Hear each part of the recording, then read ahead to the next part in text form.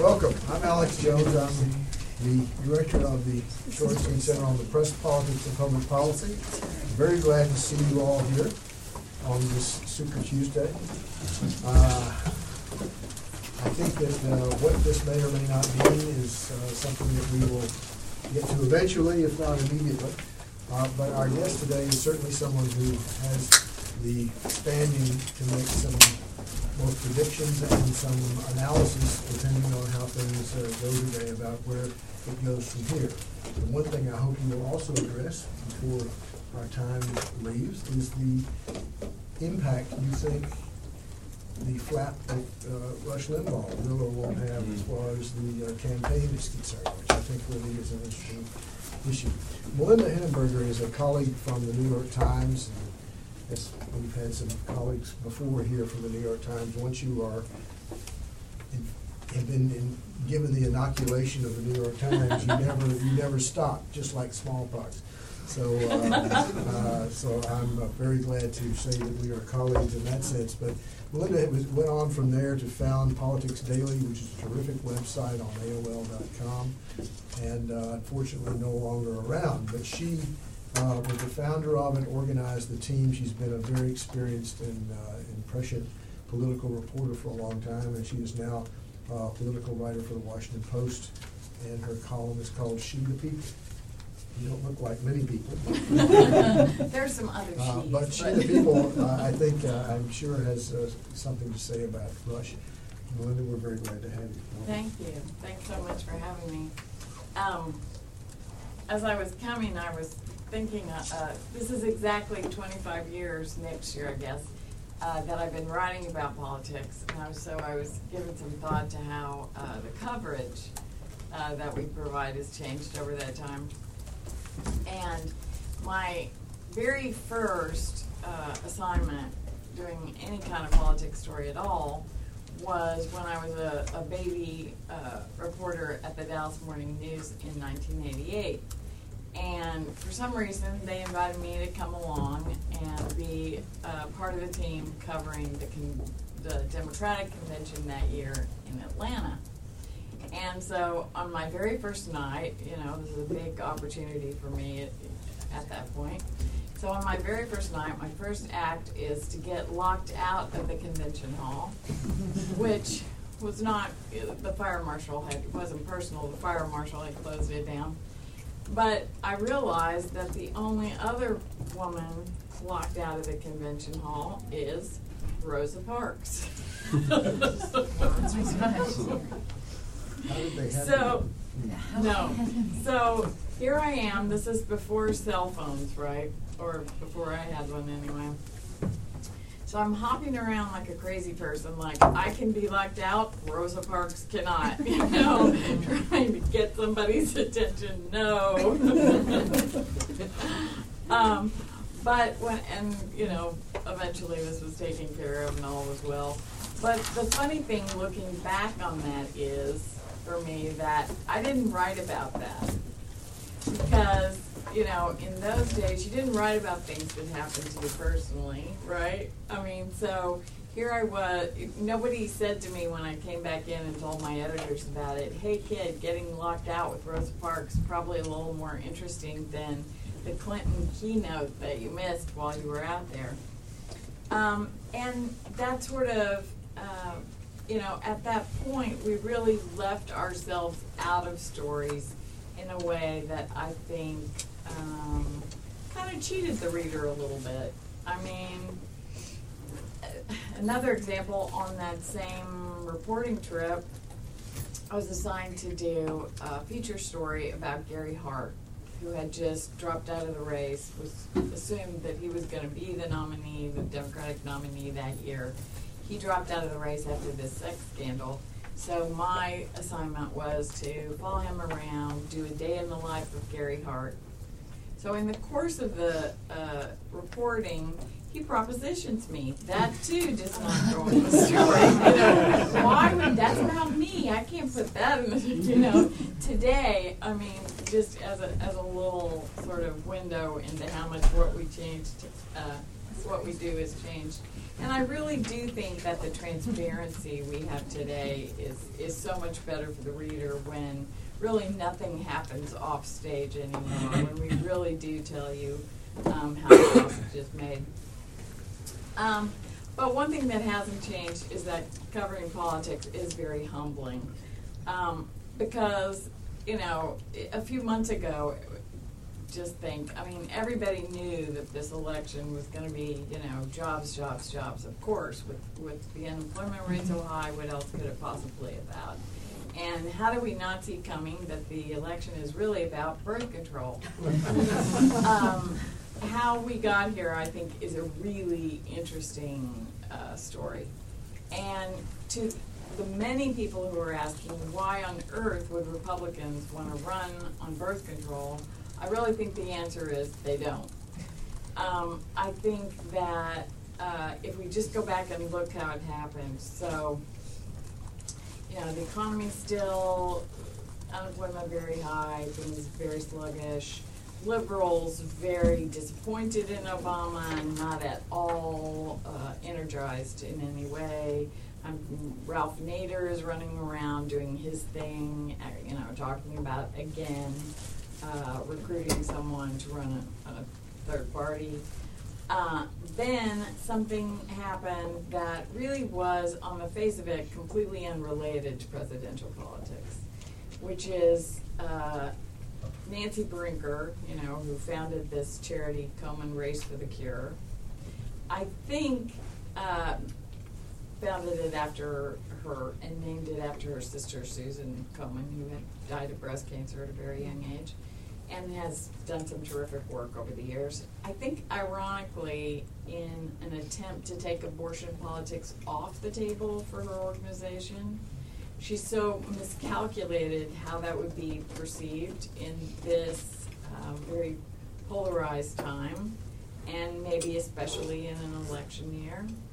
So she makes that decision, all hell breaks loose, in a way that benefits not the decision to withdraw funding from Planned Parenthood for the breast exams that had been done for them by through Komen funding. So all of a sudden, you know, this is an issue, and this is a big fundraising plus, not just for Planned Parenthood, but for all the pro-choice groups, for Emily's List, and for all the arms of the fundraising arms of the Democratic Party.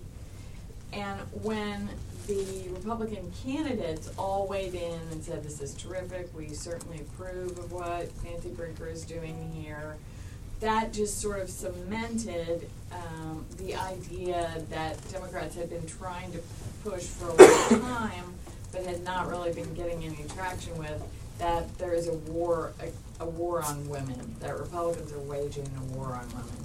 So now suddenly they're raising lots of money off this. Really, it couldn't have gone this. I think this primary, GOP primary in general, could not have gone better for the Democrats. And so now we've forgotten all about this. This idea we had only a short time before, that this race was going to be, this presumed Romney-Obama race was just going to be, you know, kind of Goldwater versus Mondale, with the slight twist that one of them actually had to win. So now, very importantly, suddenly Democratic women are very energized. And all those liberals who, you know, they've forgotten they were ever taking a minute, you know, off to figure things out. Now they're back in a big way. Another thing that looked like a disaster for Democrats for a minute there, that has again turned out to be a huge boost, I think, to Democrats' chances, is the administration's decision on the Health and Human Services decision to initially to limit and to deny a religious exemption to religious institutions who did not want to add birth control coverage to their mandated insurance under the Affordable Care Act. At first, you know, big outcry over religious liberty, and I happen to think that's a very serious issue. But after just a small compromise that Obama made in saying, no, the insurance companies will pay for it, not the institutions.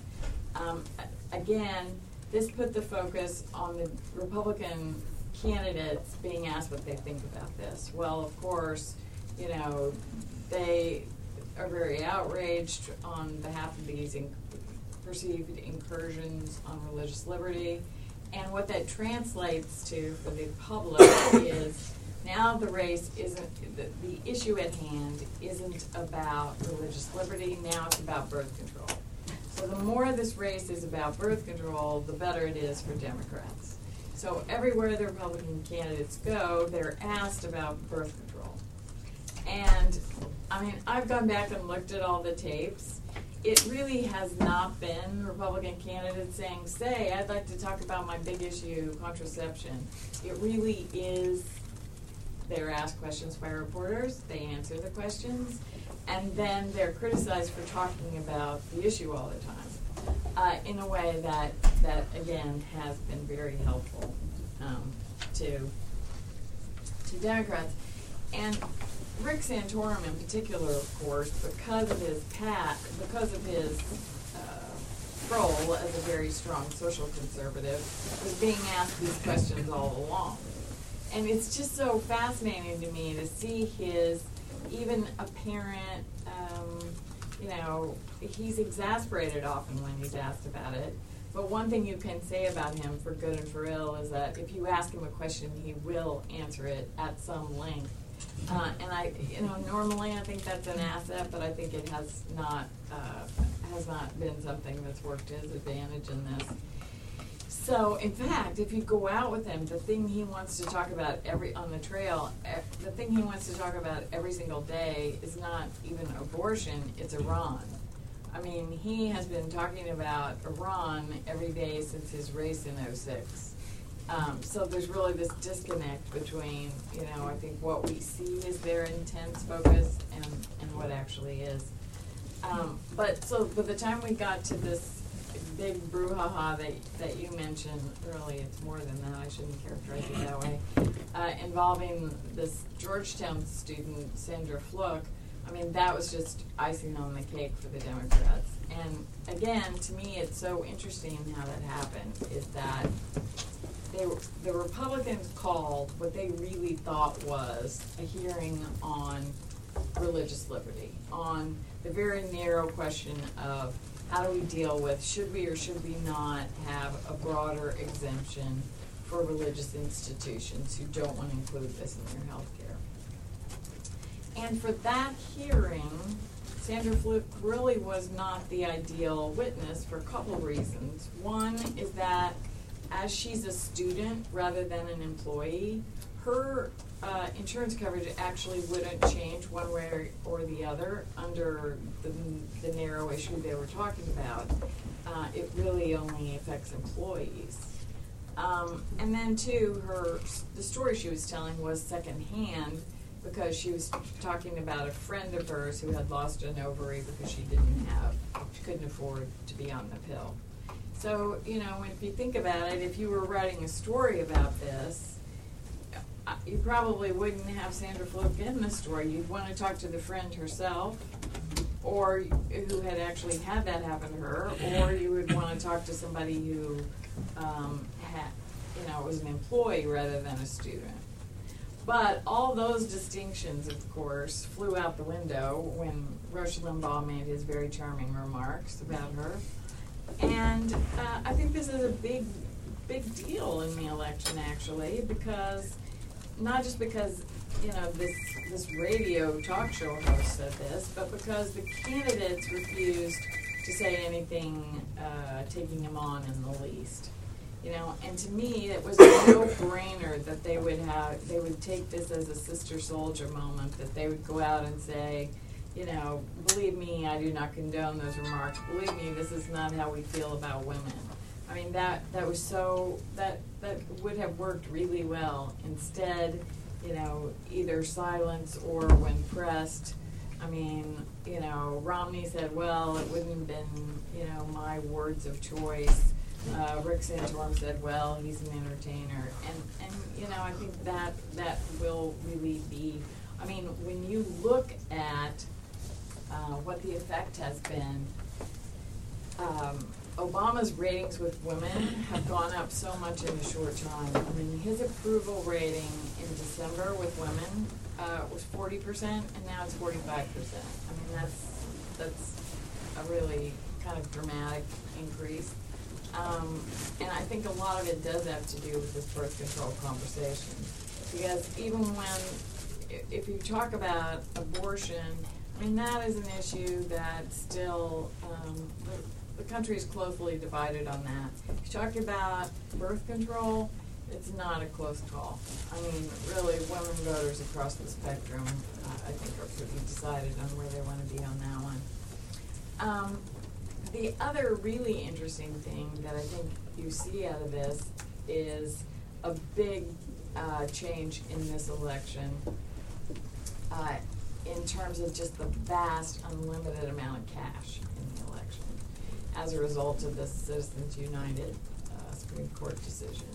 So, you know, I don't know, with this much money in the thing, I don't see how we can really ever, it's discouraging in any case to think about how do we get back to a little more civil discourse, how do we combat this really over-the-top polarization when the system, the fundraising requires this sort of cataclysmic view of things, you know. I mean, people generally don't cut a check because they think things are a bit awry. They cut a check if they think things are, a disaster is headed this way, you know, which is why I think and then you see this interesting symbiotic relationship between Republicans and Democrats where, and especially you see this in the pro-life and the pro-choice movements, where they really just feed off one another's horrors to raise money. I mean, and it's really a situation in which outrage is oxygen.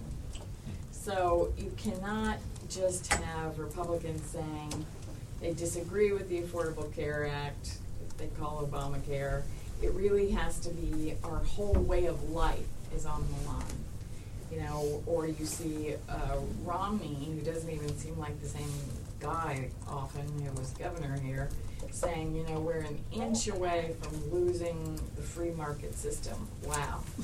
And then, by the same token, though, I find the language on from Democrats cataclysmic too. I mean, I think you could argue that this war on women, a war on women is when you throw acid on a girl's face on her way to school. I'm not sure a war on women is a disagreement over social issues.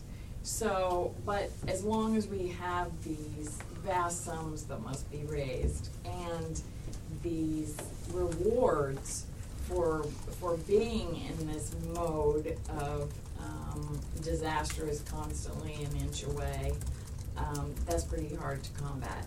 Not that that's completely new, that way of, you know, the sky is falling. I mean, you know, that's what direct mail, political direct mail has sort of done forever. And I remember I grew up in a very conservative family who talked about politics every single day. And I remember having a friend over in high school who burst into tears in my house because she heard my aunt say the communists were coming. And so I had to just kind of say, you know, I've been hearing this since birth. I don't think it's happening today. So, but I do think that, you know, the new sums of money that are greater than ever, the compressed news cycle from, you know, because of the internet, and, you know, the shout culture, the shout show culture on cable, those things have come together to make the more extreme views and the less, to sort of tamp down the desire to try and come to more to the center, sort of listen to each other in a little different way.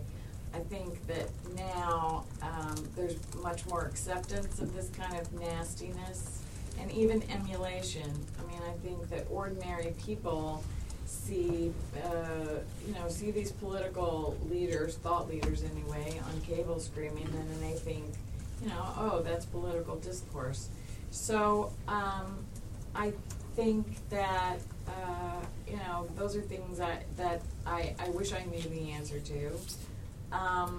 And in terms of what's going to happen in this crazy race, I mean, anyone who says they know even now, I think is really just pretending, I think we're sort of back where we started to assuming that, I think today, whether we call it technically or not, the race for the nomination is over today. And you already have a lot of Republicans saying that they've almost written off the chance for Romney to win, that they're focusing now more on some of the House races and trying to hold the House because things look so much more dire for them than they did, even a couple of months ago.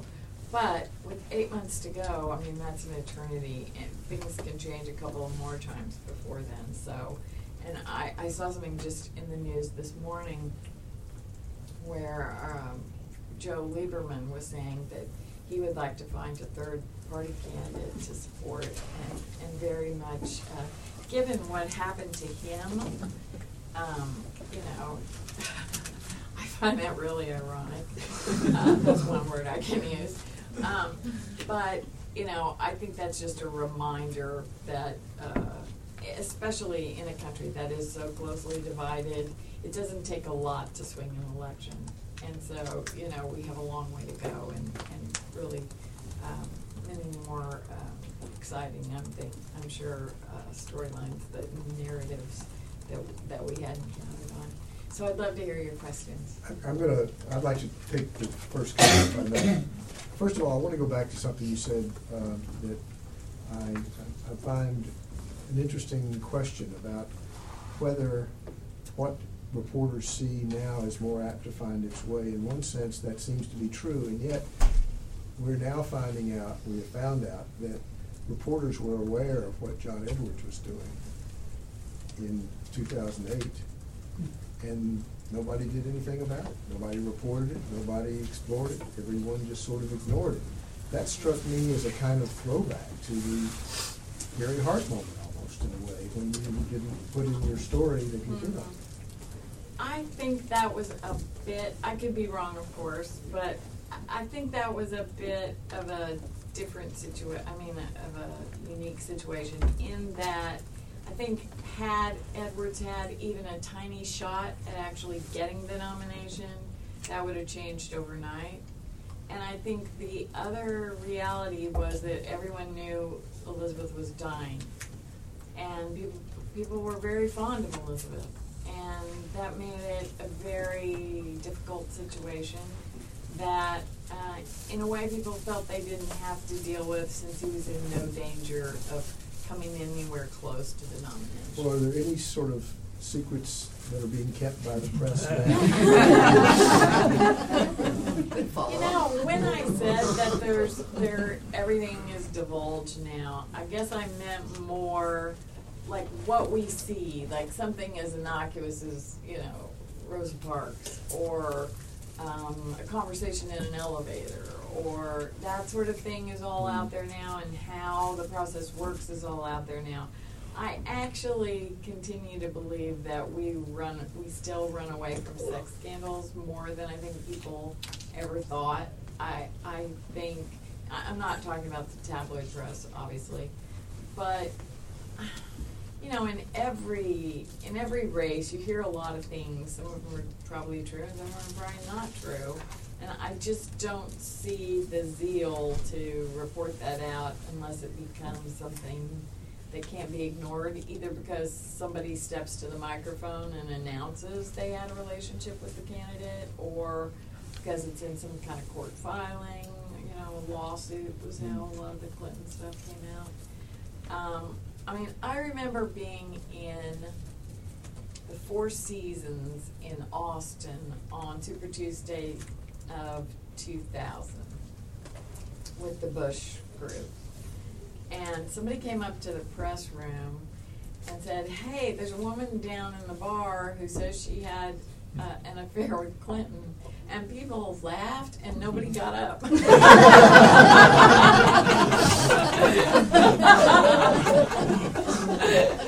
be a crowded bar. How's it going there?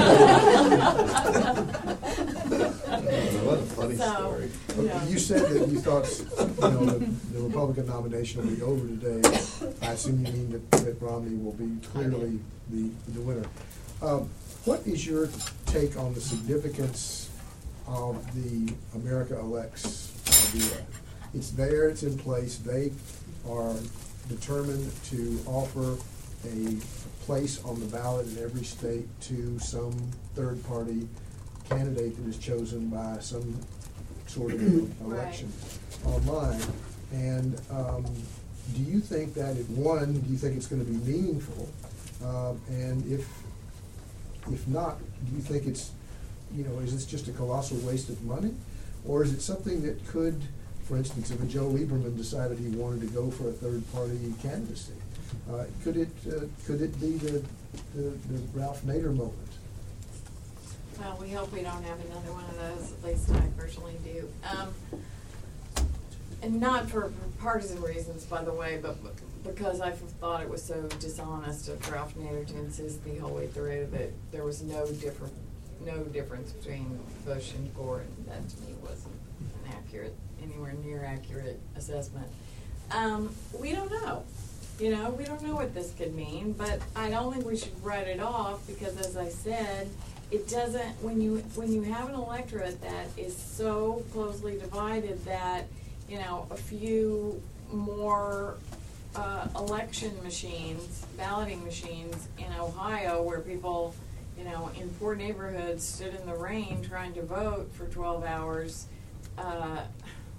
in 2004, and that really is why John Kerry lost. It really came down to that. So I don't think, it may not be significant, but we can't write anything off because something so small that we may not even take it seriously at this point could end up making a difference. Let me invite students to take the first crack at questions. If there are students who have questions, just hold your hand up and you will get the first crack at Melinda. Any? Okay, then I declare the floor open to other questions. Go ahead. Do you think the Tea Party phenomena has peaked or not? Well, they certainly don't have the energy they had in 2010, or we would be seeing a very different picture. And I think that Occupy was sort of an antidote to that. Whether they turn out to have more staying power, we don't know yet either. But I do think they seem to have faded a bit, but they still are a force in Congress. And, that's kind of a district by district thing. I think that there are still some places where they could do very well. I mean, there's still some Republicans who've been in office for a long time who are still facing serious primary challenges from Tea Party type candidates. So I don't think it's over. It may be in a dormancy. Well, let me ask you a hypothetical based on that. Let's say the candidate is Romney, and let's say hypothetically that Romney loses. Then what happens to the Republican Party? Well, there's a lot of discussion of that already. I mean, people have skipped a few spaces ahead and are talking about whether there's a lot of discussion within the Republican Party over whether it would be great to have Romney lose big, and so then they realize how they have to go back to their roots and show their true conservative colors, and then maybe they go back to starting over with a much more radical Tea Party inspired idea. I don't know. I mean, I still don't think it's off the table that Romney could win. So many I'm not saying that. Yeah. No, I know you're saying, not. But I mean, some people have already skipped to that, and I think on both sides, and I think that's quite premature. But I think it's always a bad idea to have a candidate no one's excited about. I mean, we've seen candidates like that on both sides. It doesn't work that well.